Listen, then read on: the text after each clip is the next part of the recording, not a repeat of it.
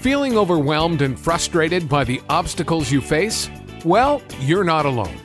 The Resiliency Ninja is here to help. Alison Graham is a speaker, author, and business coach. But most importantly, she's on a mission to give you tools to succeed in times when it feels like life sucks. Now, here's your host, Alison Graham. Welcome back to the Resiliency Ninja podcast. I'm your host, Alison Graham. And of course, my goal with this podcast is to give you tools and inspiration to be more resilient every day so that the challenges you face don't get in the way of your success. Now, I'm happy to share that the Resiliency Ninja community is growing across the globe with business owners and high-achieving professionals who are listening. Thank you so much for being a part of this.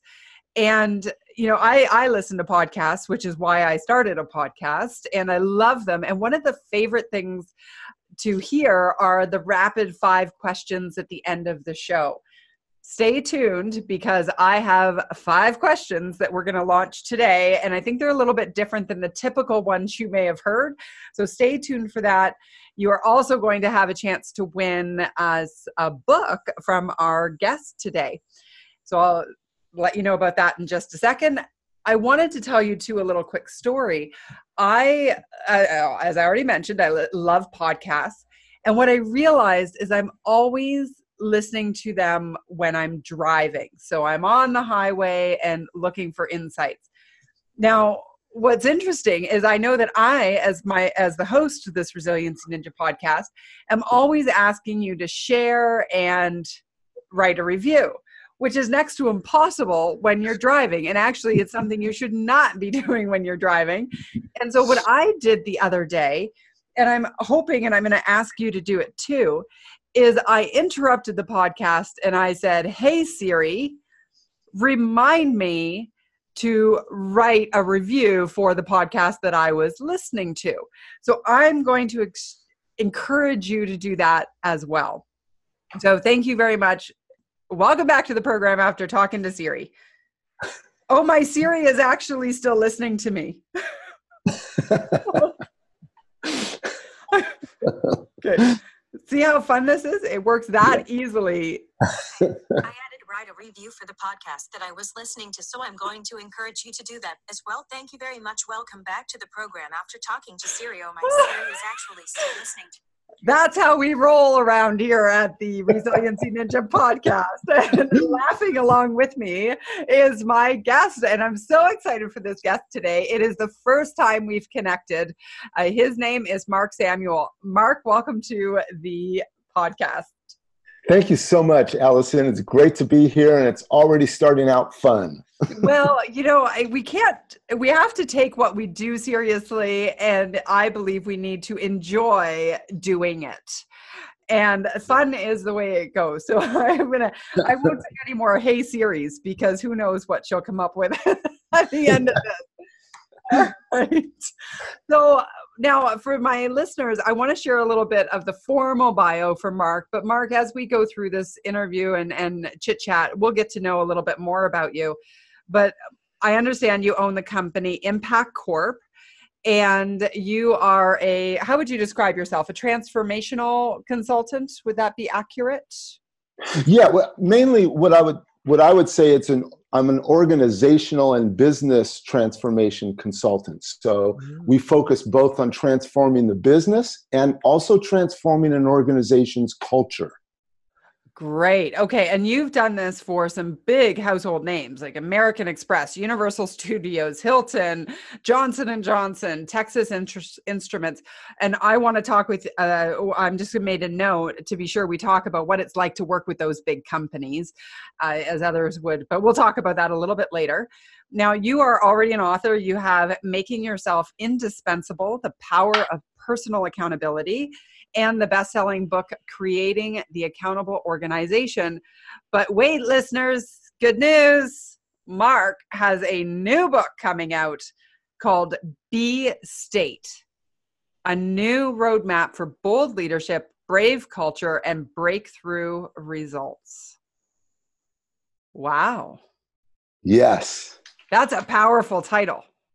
Well, I'll tell you, it's my most exciting book so far by, just hands down. I love my other books, but this one I'm absolutely thrilled with because it's all about rapid breakthrough results. And that's the one thing that we need in today's marketplace. I don't care whether you're an entrepreneur, whether you have a career as a leader, whether you're a small organization, a big organization, what we all are facing is faster and faster demands from our customers, new technologies, response to the economy, new marketplaces. It's just requiring speed like we've never seen it before, and we have to do it differently. We can't just approach it the way previous leadership books, previous training has taught us to do it. Got to be done differently. So give me an example of a way that something that we would typically teach. So let's go circa 2002 leadership. That would be completely different today, 2018. Oh my gosh, there's so much. So let me give you one thing, and if we have time, I'll give you a second thing, because what you're asking to me is so essential and important. Here's the first thing.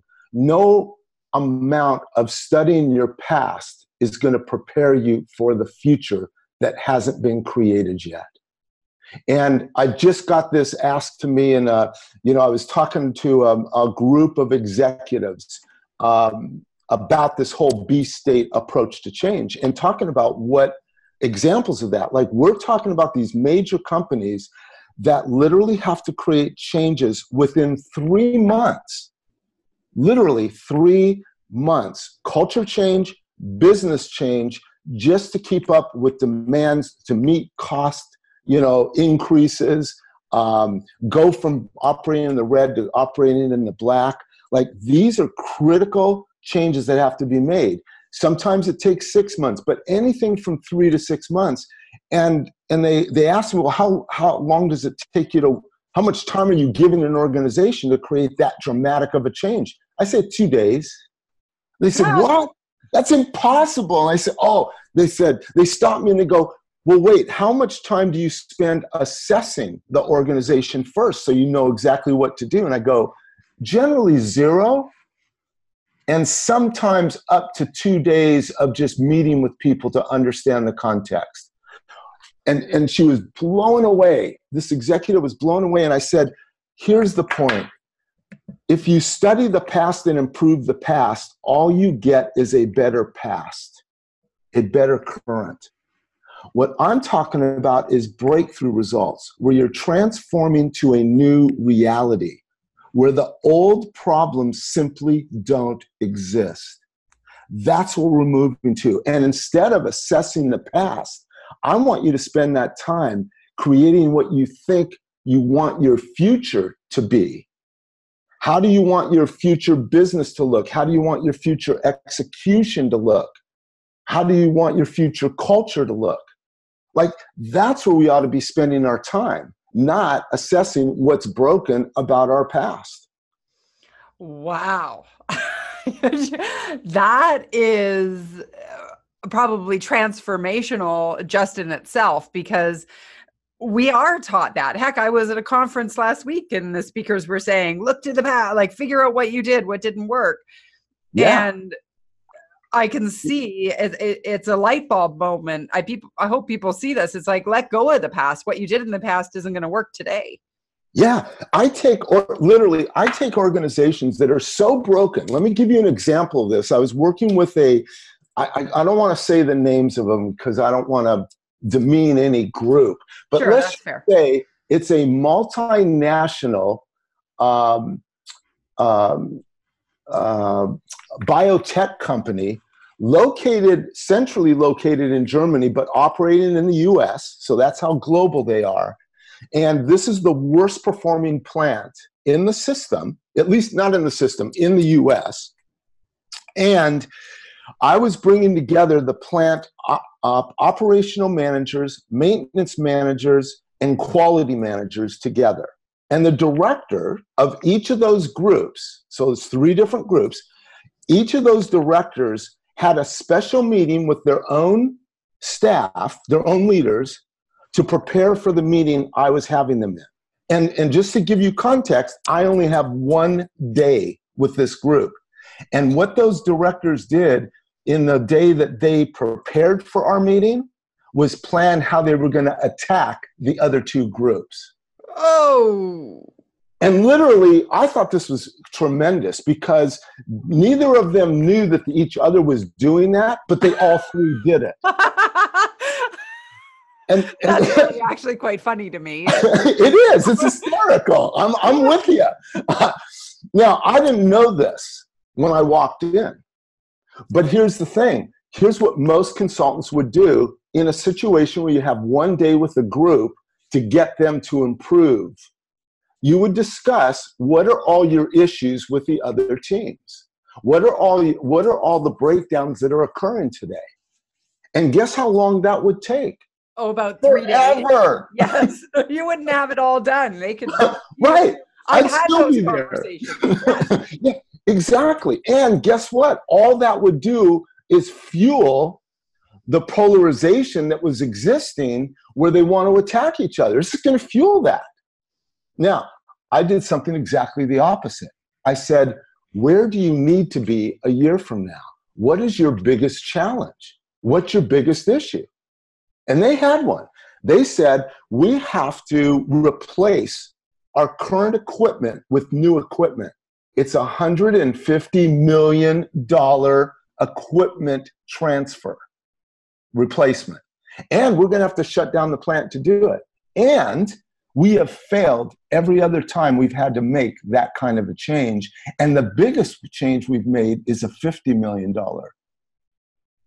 And we've got, in 12 months, $150 million equipment replacement we all have to plan. I said, great, that's perfect. And all I talked about to start the first hour is what would you need to do in order to make that work? How would you need to solve problems? And they said, we'd have to share them. We'd have to do them together. I go, oh, okay. Because right now, all they do is throw problems over the fence to the other group. They never talk about them openly together. I said, well, how would you make decisions if you're going to accomplish this kind of project? Well, we'd have to do shared decision making. And then I played devil's advocate because I know that they're so siloed they don't do that now. I said, I played devil. Well, why would you have to do that? And they said, well, any decision we make is going to affect the other 2 departments. So we have to be able to include each other in making those decisions. Oh, great, yeah. And I just kept writing the notes down, on the flip chart. And by the time we were done, they had the full set of exactly what they would need to do differently in their execution to make this new reality happen. And I said, great. So on a scale of 1 to 7, how well do you guys do this today? And they all agreed that on a scale of 1 to 7, 7 high, 1 low, they operated in all of those areas about a 1.5. Oh, wow. I hope you quadrupled your fee. Yeah, exactly. I should have. You should get paid on results. Yeah, exactly. Well, and what we did, we spent the whole rest of the day identifying what are those team habits? What are those habits that we collectively need to agree on, and how we're going to make decisions, how we're going to share information, how we're going to surface and solve problems, how we're going to develop future leaders. Like, it covered everything. They had about 20 habits. They all agreed exactly on the priorities. They became cross-functional to solve those. And here's the funny part. At the end of the session, 2 people from 2 different departments came up to me and said, but you never got to our issues. I go, you're right. I said, but take a look around at the habits and then take a look at your issues and compare the 2 and tell me what you notice. And here's the thing, and this is really the bottom line for all the listeners. Here's what they said. Given this new environment, these problems simply disappear. We don't have to solve them. They simply won't exist under these new habits and conditions that we've agreed upon. I go, that's right.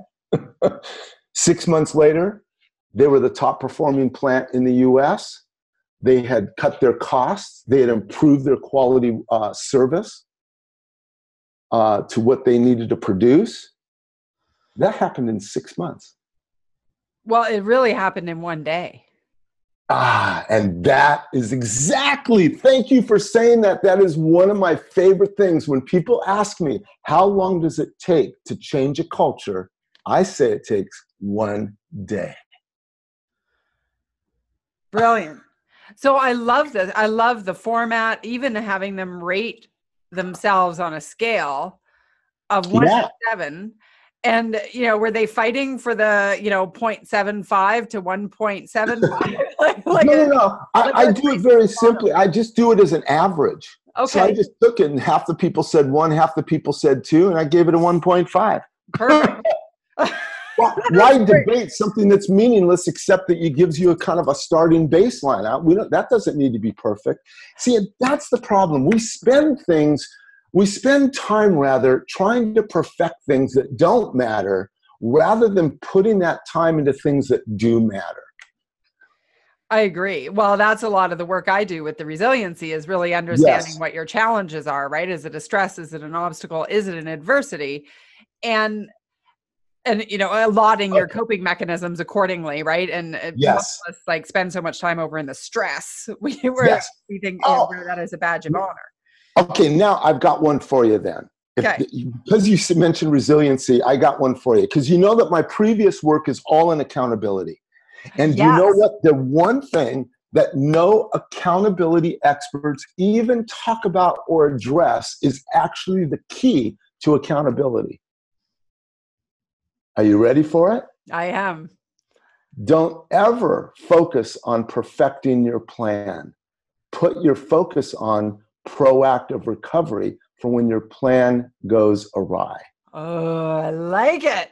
Plan how you're going to respond cross-functionally. If you're in a larger organization, if you're in a family with all your family members, you've got to include everybody in your proactive recovery plan. So you're anticipating what might go wrong, human error, unanticipated things that you don't even know could show up. And you don't have to have the solution.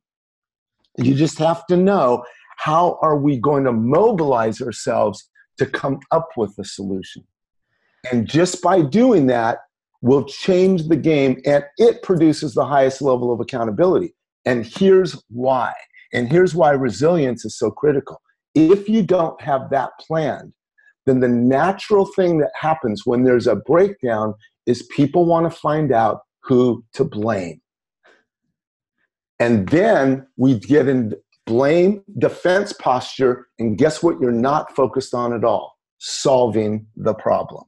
Exactly. And when you have a proactive recovery plan, there is no problem to solve. All you're doing is taking the next natural step. To that point, one of the things I talk with my clients about as well is the need, like how you respond in a moment of crisis or when something goes wrong will be the defining factor in how much people trust you, how well you're going to be able to move forward without the piece that you're mentioning. So I love that. Yes. And having them talk about it right up front so that people don't disappear, because that's what I noticed. Maybe you noticed it too. If somebody's not comfortable or doesn't know how to react in a difficult situation, they put their head in the sand and pretend like it doesn't happen. Yeah, we call it in our victim model. We have a model that's our victim loop and our accountable loop. And the victim loop, the ultimate state, is what we call hiding. There is no loop. We can't see the loop. We just hide. No, we just hide. And by the way, people are pretty genius about hiding. They are. Here, I'll give you 2 ways to hide, because if you're going to be a victim, I want you to be a really good one. Own it. Just go down. Just own it. Yeah. One way to hide is overwhelm yourself with meaningless activity. And then you're too busy to deal with any change or problem. You're just too busy. And that's how I see organizations and people get today. Well, we've gotten then you can busy. wear that as your badge of honor, right? Like right. busy. No I'm time busy. for you. Yeah, exactly. And then the next way we hide, and this is when there's change needed in your organization or in your role or in your job. and this works, by the way, at home as well as at work. The best way to hide, stay confused. I just don't get it. I agree with the change, but I don't know what to do differently. So I'm going to keep doing things my old way, but I don't want you to see me as negative because I'm here to support you 100% while I'm doing things my old way. Yeah, you go do the change. Yeah. And I'll watch you change. Yeah. Good job. Yes. Yeah. Okay, now, I have to admit though, I mean, I'm a flawed human being like everybody else. I used to use that when it came to laundry. Oh, well, see, I think the best thing with laundry is actually to ruin a load. That's right. Exactly. Right? And then that way, if you're no good at it, nobody in the family wants you to do the laundry, and you will be asked not to touch the laundry because you don't check the pockets or you put bleach in the blacks or whatever. Exactly. And for me, it was just, I'm just all confused about what's white and what's dark. Like, where does khaki fit? In fairness, I do the laundry in my home. I don't know where khaki fits either. So I don't think that's. So if we were to look, like, one of the things with the resilience topic is I'll talk about it with my corporate clients at the individual level, the department level, and then the organizational level. Yes. And where do you think is the most powerful issue? Like, is it the top, like the corporate, the overall company is willing to change? Like, if we think about this rapid results, or is it the individual who is stalling it? Like, it's an interesting debate, isn't it? Because it could really be any place on that spectrum. Sure, it is any place on that sector, but I think I'm gonna surprise you with my comment. The most critical place is in the middle. Fair enough. Yeah, it's those middle managers who are all isolated into their own silos. They may have even recovery plans, but it only takes in consideration their department and has no consideration for the other departments that either they impact or that depend on them. And that is circling back to your opening example. Yes. Those different, they were actually literally, like, I love this because I can just see it happening, going, those jerks, we're going to get them. Here's the reason why we hate those, the competitors. And yet you're all going towards the same top line outcome. Yes. Oh, and I should add that the directors did not want me to come into their organization. They had already planned a team building effort that was going to solve all their problems. They were going to cook a meal together. Well, cooking is very wise because we need to be healthy at the individual level. Right. We're going to learn teamwork through cooking. And that's the problem today in organizations. We don't ever address the real issues. What we end up doing is coming up with ropes courses, cooking classes, anything to build awareness, but without ever talking about what does awareness of teamwork, but without ever addressing what does our actual teamwork need to look like. And I discovered this literally probably about 10 to 15 years ago when I was thinking, I was so bothered because I said something's still missing. And I finally looked at, I used to play sports and music.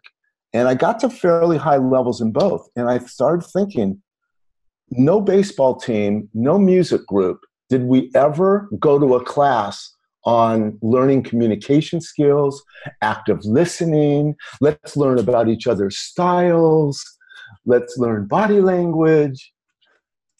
None of that. But yeah, did you ever win? All the time, because we practiced the communication on the field based on making plays. We practiced communication in the rehearsal hall on how we were going to transition from one part of the music to a different that has a different tempo. Oh, communication is absolutely critical, but it's not a soft issue. It's a critical business issue, but it's not treated like a business issue because we make it theoretical, skill building, rather than really looking at what do you need from me and what do I need from you? Now let's work that out as our habit. The way you would see baseball players turn a double play, the way you see musicians hand off from one soloist to another. That is not just random. They rehearse that over and over to make it as tight as possible. What are we doing? Nothing in those areas. Nothing. We send people to training programs. We do process improvement. You can have a great process and not execute it well. Right. Or you have a flawed process and you spend all your time on doing more of it. Right. Which is exactly. like, why would you scale something? In my last podcast, I said, why would you scale something that isn't converting at the level you want it to convert? It's the exact same principle that you're talking about. Right. Absolutely right. And we now place our focus on metrics, which is, to me, sometimes you need metrics. I'm not against metrics, but metrics never improves execution. If it did, I'd be a star baseball player with a 350 batting average, because all you'd have to do is tell me, be a 350 batting average. Okay, Glenn, I'm now going to go do that. Right. It doesn't work that way. The real work is in the execution. It's in fine-tuning your habits. It's in fine-tuning how you make the play. And it's not just individual skill. It's in your coordination with someone else. I'll take people that lack the skill but have really excellent execution any day over the group of stars that you see in the basketball team or the baseball team that actually can't work well together. And I'll bet on the group that doesn't have the skill over the one that has the skill but doesn't execute. That's fair. Yeah. I would take that bet. Absolutely. And guess what? What we're doing in organizations, we have meetings that are about sharing information. We have meetings that go over metrics. When are we having meetings to actually discuss the execution breakdowns and figuring out how do we refine our habits? How do we change our habits so that we start producing better? And let's realize there is no leading indicator of measurement that isn't preceded by execution. I always tell people, when you're measuring, you're looking at your metrics, you're already too late. Right. It's a lag, not a. Yeah, it's a lag. No matter if it's a leading indicator, it's still a lag compared to execution. Okay. Now you've said so much, so I've got to unpack a couple things here. No, hey, no apology. You're not Canadian, are you? Actually, believe it or not, I am. Oh my goodness. I was saying it as a joke and you are, and you said sorry. I love it. Yeah, I'm dual. Outside of LA, right? In a small area. But I live outside of LA and I'm a dual citizen. I've never lived in Canada. Was your wife? How did you manage? No, my parents were Canadian. And so when I was born, they were Canadian. I've only become Canadian in the last year. Oh, I didn't think the Americans were allowed to have both now. I thought you had to pick and choose. I know. That's why I never did it sooner than that. And at one point in time, that was true, but it's no longer true. Well, it's I have funny. A US passport. That's pretty neat, welcome to our country. And not physically, obviously, but metaphorically as a Canadian half citizen. So on the story side, I was in New York City for the very first time this was like a few years ago when I went to New York. And I'm walking downtown and I've got this great big, purse and, my briefcase and power walking with everybody. And I hit somebody, like this old fellow, with my purse. Like, it was too big a purse to be walking around the downtown. Right. And I said, "Oh, I'm so sorry. Excuse me." And he says, "What are you, Canadian?" I was like, "Oh, okay. I'll just be rude then." That is so funny. That is so New York. It is. That describes New York in a nutshell. And I love that city. Yes. Even though I still sleep. The city might not sleep, but I sleep when I'm there. I do love New York. All right, we digress. Now, in your work, you've worked with all these great big companies. And I want to ask you if you could sort of unpack how you manage to become that known expert who is serving these multinationals. I know you've been in business for 30 years and longevity obviously plays a role there, and you build that reputation. Thinking back to the early days, how did you do it? It's what's really interesting is, and I tell people this pretty openly. First of all, people have claimed for me that I'm an expert in accountability. And the truth is I'm a student of accountability. I've been a student of accountability for 30 years.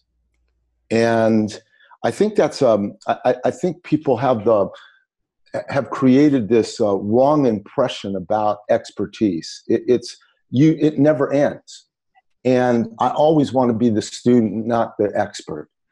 And so what it forces is that it causes me to continue to learn, ask questions, to be curious. And so whatever I learned at those, whatever I learned that works, I'm always challenging it to see if it can't work better and refine it and change it and literally confront even my own beliefs that I have really set in stone beliefs that here's the way things work. And then I have to challenge that and say, well, what happens if it didn't work that way? And how do I stay open to other possibilities? So being a practitioner, not a theorist, being someone who cares so much about the service I'm providing, I'm a terrible businessman. I'm a terrible salesperson, marketing person. I don't do any of that stuff. I haven't done any marketing and sales in the last 10 years. Since 2008, I stopped doing any marketing campaigns, any sales. We did our website. I respond to calls. All my business is either repeat business or people that have heard of me. And that's powerful. That's going to change because I am going to promote B-State and I am going to get that out and I'll invest because people aren't aware of it. But my whole focus is on providing really good results people will remember forever. And sometimes organizations won't have done work with me for 10 years and then they come back. Because they remember the impact that you had 10 years ago. Yes, absolutely. Working with those big companies, and I have been blessed to sell into a lot of corporate culture as well for their keynotes. I'm mainly doing keynote work now as opposed to training programs and in-depth online, here's your approach for X that I used to sell. And when I sold into corporate, I can think of 2 big contracts that I had that nearly put me out of business.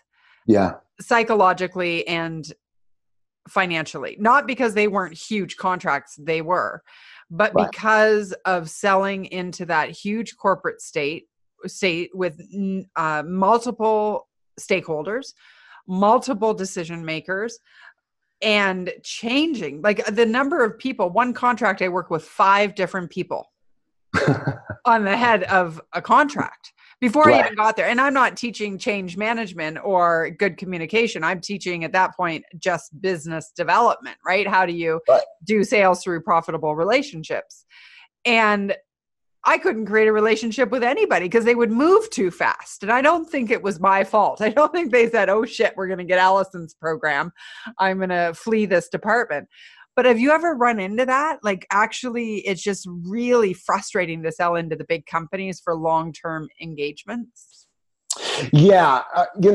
Quite honestly, when we go into large companies, I'm usually focused on a particular division or particular plant or particular group, functional area. So in a sense, I sort of have to depend on them to do whatever is necessary to get us in and do the politics and the purchasing and all that. In some cases, it just, corporations can be just so dysfunctional. And that's happened a couple of times. And then we just simply won't do the work because it gets too much in the way of breakthrough results or accountability even. Like there's no accountability. It's like no one's being accountable for anything. So they run you around until you get exhausted and leave. So I should have known you at the time. Had I have known you, I could have said, so before we go any further, how be we bring him in to get you guys all aligned. And now also, by the way, just to wrap up that story, I do now see that my my talent is in the keynote as opposed to Yes. the ongoing relationship of, the 6-month projects. Is just not where I fit. And that's how I No. managed to overcome and adapt in that situation. In terms of resilience and being a resiliency ninja, you have been in business for 30 years.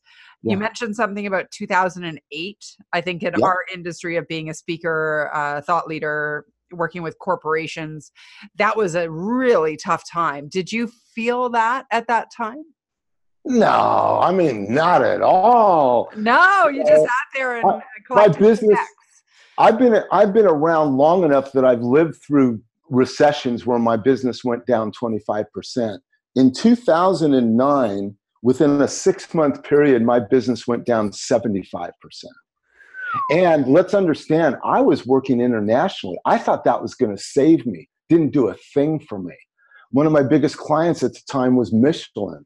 And if you looked at their sales of tires in October of 2007 and 2008 October was 10% of the sales in October 2007. 10%. They went down 90% in sales in a month. So what my goes business through your mind? disappeared. How did you survive that? Well, it brought me to my knees. So let's really be clear about that. It was close to not surviving it. I was freaked out to the max. I had to let people go. I had to find ways to get out of my office, and I had so many operating costs at that time. I literally was carrying overhead of about $130,000 a month in operating expense, planning for growth, for a 20 to 25% growth, which I had been experiencing the last few years, only to drop 75%. I couldn't pay my bills, didn't have enough money. I literally went through all of my IRA, all of my retirement funds, went through all of my savings, maxed out all of my cards, and was still not sure I could pay expenses a week from now, 2 weeks from now. What was the turning point for you to get out of that? Because now here you are, it's been another decade.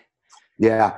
So what the turning point was when I was home a lot because I had no clients to go to. Everyone canceled their travel, budgets and all that. So I have no clients. I'm worried about going bankrupt. I've already been in conversations with bankruptcy lawyers, and I'm at home, and I perceive my value being the money I bring home for my family and the work I do for my clients. That was my value base. So now those two things are gone.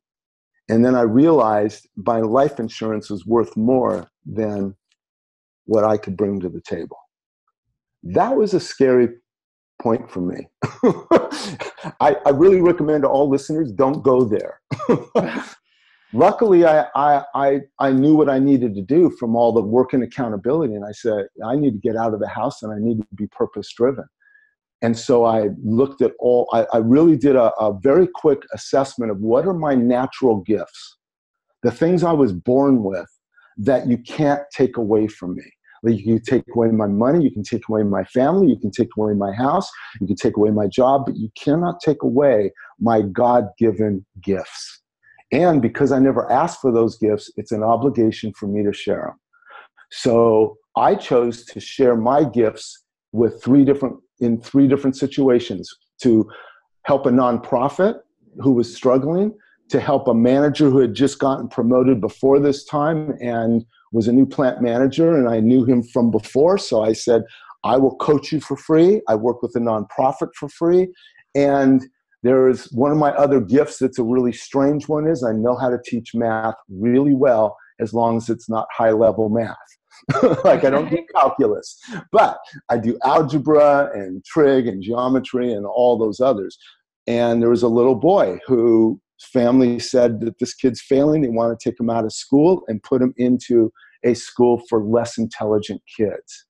And I said, well, he's failing math and he's failing his other subjects as well. I said, well, before you decide to do that, let me have him for a little bit and let's see what the truth is. So I did all that for free, but it kept me out of the house and it kept me focused and focused on my purpose. And here's the bottom line why I'm telling you this long story, because it's so critical, and it's critical for anyone listening. About 3 weeks after this, what I noticed was I had a higher sense of confidence and self-worth than I had ever had with my books, with my financial success, with the acclaim that was given to me by being interviewed on CNBC and Bloomberg and all those stations. All that notoriety meant nothing compared to how I felt 3 weeks after living my purpose, knowing that my gifts are being used to serve people. And it changed this is what I said before, it changed my whole focus of accountability and said, no, we've got to change the game of accountability. You're not just accountable for tasks, you're accountable for living your purpose. And we've got to play a bigger game. And it literally added a new model, and it literally changed how I spoke about accountability. And from that point forward, I've never done any marketing and sales until now. Incredible. Because I decided I was going to be I called it being on the God plan. God, you want me to stay in this business and be of service? Then you're going to have to help. And I'll tell you what happened. Literally, I was living week to week, not knowing if I could pay the bills, but for 2 years of this, but I never went out of business. There was always something magical that would show up. I just had to stay purpose-driven. I had to be of service. And somehow there'd be a miracle that would show up every time to just save my butt financially. And that kid in math got an A in math by the end of the year, had straight A's the year after. That's awesome. And ended up transferring to a school in Los Angeles for the highest gifted kids. Oh, I have chills. That's fantastic. I do too. I still do. And by the way, I only worked with him for about, 5-6 months. He did that all on his own. I just needed to get the truth out. I needed to find his B state. I didn't even know it then, but that's what it was. It's like I had a vision of him being successful. I didn't care about metrics that all had proof that he was an F student. I didn't care about anyone's opinion. I just never treated him that way. I said, I don't know whether you can do math or you can't do math, but I'm certainly not going to assume that you can't because everybody else says you can't, even you. I says, I don't really care what you think as the student. How often do you think that we are making assumptions and taking action according to those assumptions, whether they're right or not? Oh, all the time. Not just assumptions, because that's how we talked about it in the past. Here's the thing I get worried about. We make up stories to our detriment. I call it the internal messenger of bullshit. That is perfect.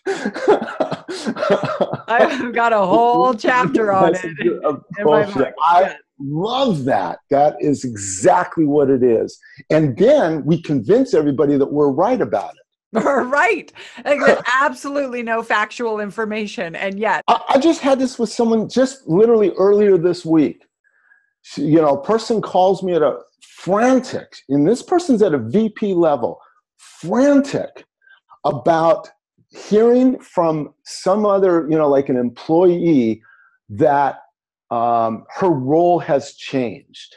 And she's treating this as a demotion almost. Like, how could someone not tell me? How come I wasn't included in conversations? Da, da, da, da, da.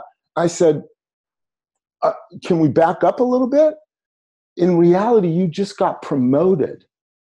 Right. Nothing's taken away. You actually are now, instead of being responsible for one division on the East Coast, you're responsible now for the whole corporation in this one area.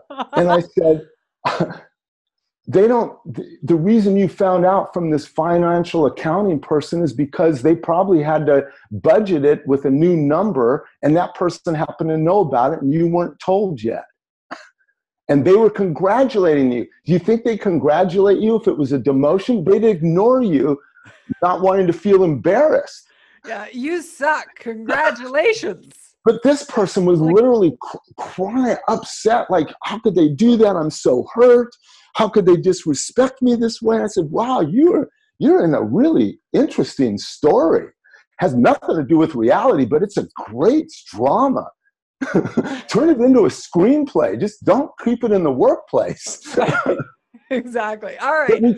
But we create stories to our demise, and then we want to be right about it. Like, there's a great quote. It's foolish to lose in your own fantasy. Isn't that brilliant? Right, because if you're going to make it up. Yeah, if you're going to make it up. Yes. Bring the knight in shining armor, or bring something good, like the money, the joy, whatever it is. Right. Might as well. You're making it up anyway. It's going to make absolutely no difference. That's awesome.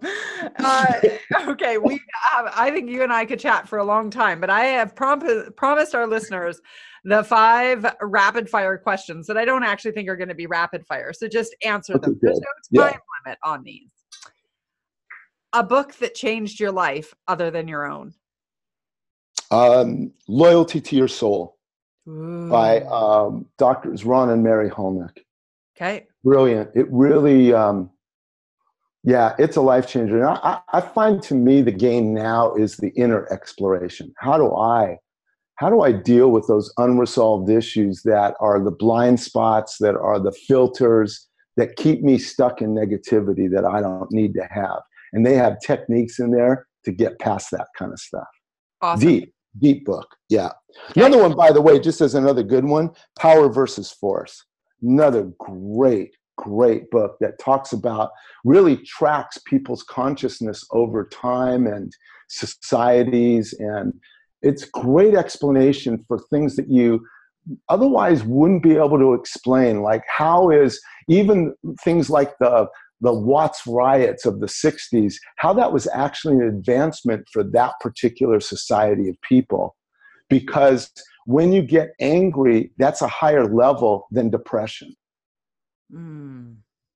It's a higher level. You need to get through those levels. And until you get mad enough to really stand up for yourself, when you get depressed or in shame, you have no energy. You can't accomplish anything. So sometimes we have to get angry to get moving.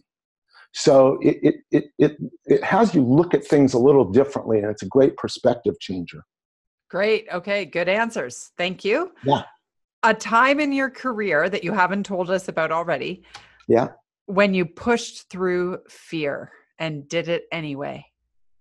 So that's going to be an easy one for me, because I spent 3 years in therapy trying to get over my fear of writing. I've got all these books, but I never wanted to write books. I hate writing. I've always been resentful of people who were writing, which was usually everybody around me. Literally everything from my wife to my daughter to my cousins to my friends, they're all writers, and I'm saying, screw you all. I hate you all. Just to give you an idea, when I first went into business, I was in a partnership, right? They would not allow me to write a memo or letter to any client without them redlining it first. Ouch. Yeah, ouch. For years, I had this going on. I literally learned to write from my partners, not from school. And it's just a thing. Writing to me would be like bungee jumping, and I have a fear of heights. So, it's like, I never wanted to do that, never aspired to do that. It was like, give me a break, shoot me already. When I knew I needed to write, I had such an angry conversation with God about it. Like, you asshole. You don't give someone all these concepts that the world needs to see when you didn't give them the skill to write. that is not cool or kosher. So how did you, I mean, we've got to go to the next question, but what did you do? Just start writing, or did you hire a ghostwriter, or did you dictate it and have it? Yes. First, the first thing I did, and I literally did go through 3 years of therapy, and it just didn't work. It didn't hold. I took when I got my master's degree in spiritual psychology, which is a whole interesting topic. Their project was pick something that you always wanted, a concern or fear that you always wanted to overcome and haven't done yet. So I picked writing. And I tried to get everybody to write my book for me. And then finally, it just wasn't working. So I remember, because I went to Canada with one of my cousins who was a professional writer to help me write the book. And it just wasn't coming out. I booked a whole week with her. And I just said, on the first day, this isn't working. I said, I'm just going to sit at the dining room table. I put the blank paper in front of me. I folded my arms and said, God, if you want me to write, you got to help me here, because this is not working. I did all the right things, like do your outline first, set up your thing. None of that worked for me. And then that's how I discovered that my way of writing was to listen and just have the book dictated to me. And just flow through you, flow state. Yeah, flow through. Yeah, exactly. Yeah. Great. So networking, best networking story. Networking. Like connecting with people that led somewhere. Or maybe you don't. If you knew anybody that knew me, I'm an introvert. I am the worst at connecting. Literally, I am the person that in a social group goes either one of two directions: either find the wall closest to me and hug it, or eat myself into my next size of clothes. Those are my two favorite methods. I'm going to ask you the best and the worst. Okay. What does that mean? Well, the worst working story for me is like a guy who I saw in the lineup, and it's a long story anyway. And he's like, hi, I'm Brian and I sell insurance. And he was totally cheesy, like Ron Burgundy circa 1979 in 2016. And I'm like, oh my gosh. And then I met him again, and I'm like, all I had to do was say hi. And I didn't say it like that, by the way. it was just like, we were in a lineup, and I said, hi, like a normal person would to a person beside you. And he's like, hi, I'm Brian and I sell insurance. And I'm like, oh God. So there's a story of a worst example. Okay. I've got I've got a bad example. It was actually not so much, it was kind of networking, but it was around a kind of a political kind of event at the same time. Okay. And Linda Wagner was there, who, if I'm getting the name right, because sometimes I mix up names, but she was the Bionic Woman back in the day. Oh, okay, yes. Or Lindsay Wagner. It's Lindsay Wagner. Yeah. I'm going to Google it. Will you tell the rest of the story? Yes. So she was there, and I knew she was there, and I went up to talk to her, and at that moment, I did not know who she was. So it's literally it was just the oddest thing. Because we're introducing ourselves, and I said, so what do you do? And she goes, well, I'm in film, or, an actress. I go, oh, that's cool. Would I have seen you in anything? I used to watch that show every week as a kid. It's like, you've got to be kidding me. And then it's just like, then it was a dinner, and she's sitting at a whole nother table, but further apart, she now looks smaller, like I would see on the screen and go, oh my God, that was her. It was like, I felt so dumb because everybody knows her. It's not like she's not a known actress. So it was just a really weird, but I do stuff like that. Okay, I'll give you another one. I do a particular program that's a 3-day intensive. And there was one woman who was there, extremely pretty, very good looking, etc. Now, about a year later, She is sitting next to me on the plane, and I have no idea who she is. He goes, "You don't remember me, do you?" And I go, "No." And that, by the way, she wasn't just in that 3 day. I had done several programs for her organization. She was in almost all of them. And I thought, what does that say about me that even a woman who's pretty, I don't even remember? It's like, this is like ridiculous. You're a retard. It's like I was really angry with myself at that time. Well, in fairness, it is hard to remember names, especially outside of context. And if you are introverted, then you probably are, when you're up on stage, just in flow state and not really truly looking in the eyes of every person in the room. True. That's very true. It was just odd that I not only didn't remember her name, I actually didn't remember her at all. Like, I didn't remember seeing her, whatever, until she said who she was. And then it was like, oh man, I'm really embarrassed. Oh, that's funny. Okay. Lindsay Wagner, you were correct, by the way. Yes. And if anything, I wonder, I don't know if I would have recognized her either.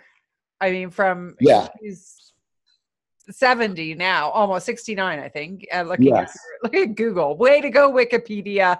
Yeah, exactly. Anyway, I'm sure she wasn't offended and probably found it quite refreshing. All right, last question. Yes. Because you're new to marketing now that I know that about you, because you're out there and you're doing the B State. If you could change one thing people do on social media, what would that be? Oh, interesting. One thing on social media. What's your pet peeve? On social media. Well, my pet peeve is that I'm still confused by it. So that's my first pet peeve. It's like you don't understand it. I understand how that could be a pet peeve. I mean, honestly, up till now, I've just known about LinkedIn and Facebook, and I've just learned about Instagram and Twitter and all that stuff. So, and I'm just starting to, again, I'm an old guy, so it's a little not my forte. I would say that my biggest pet peeve right now is is all the negativity. The negativity and the how would I call it,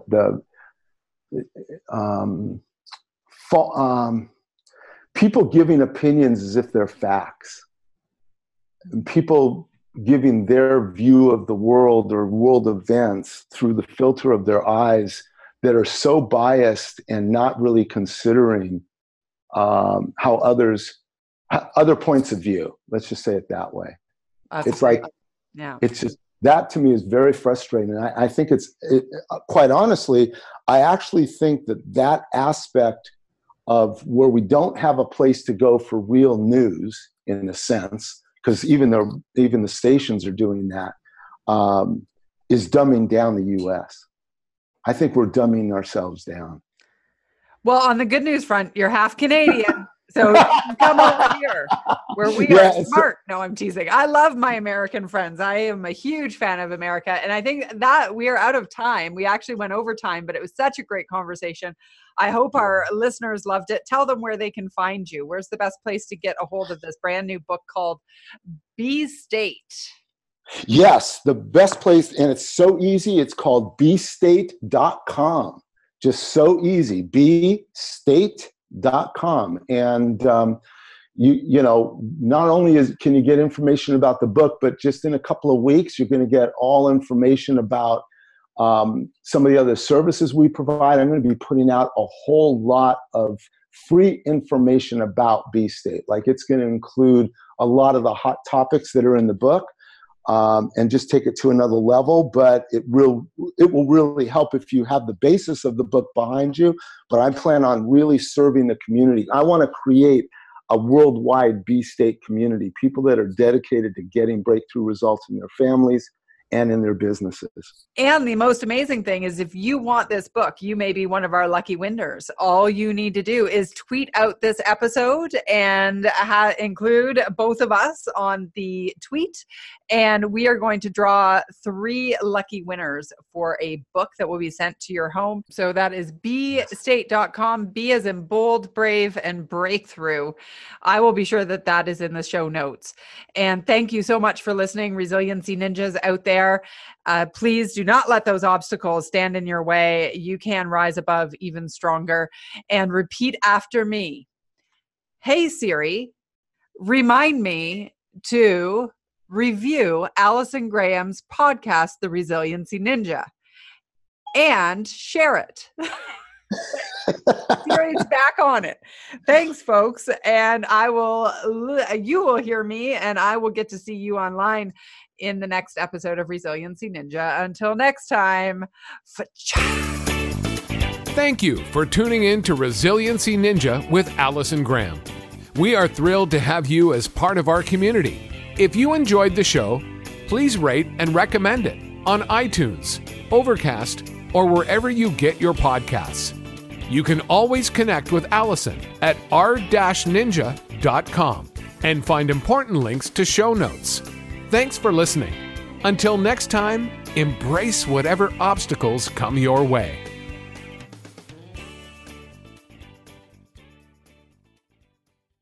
This podcast is a part of the C-Suite Radio Network. For more top business podcasts, visit c-suiteradio.com.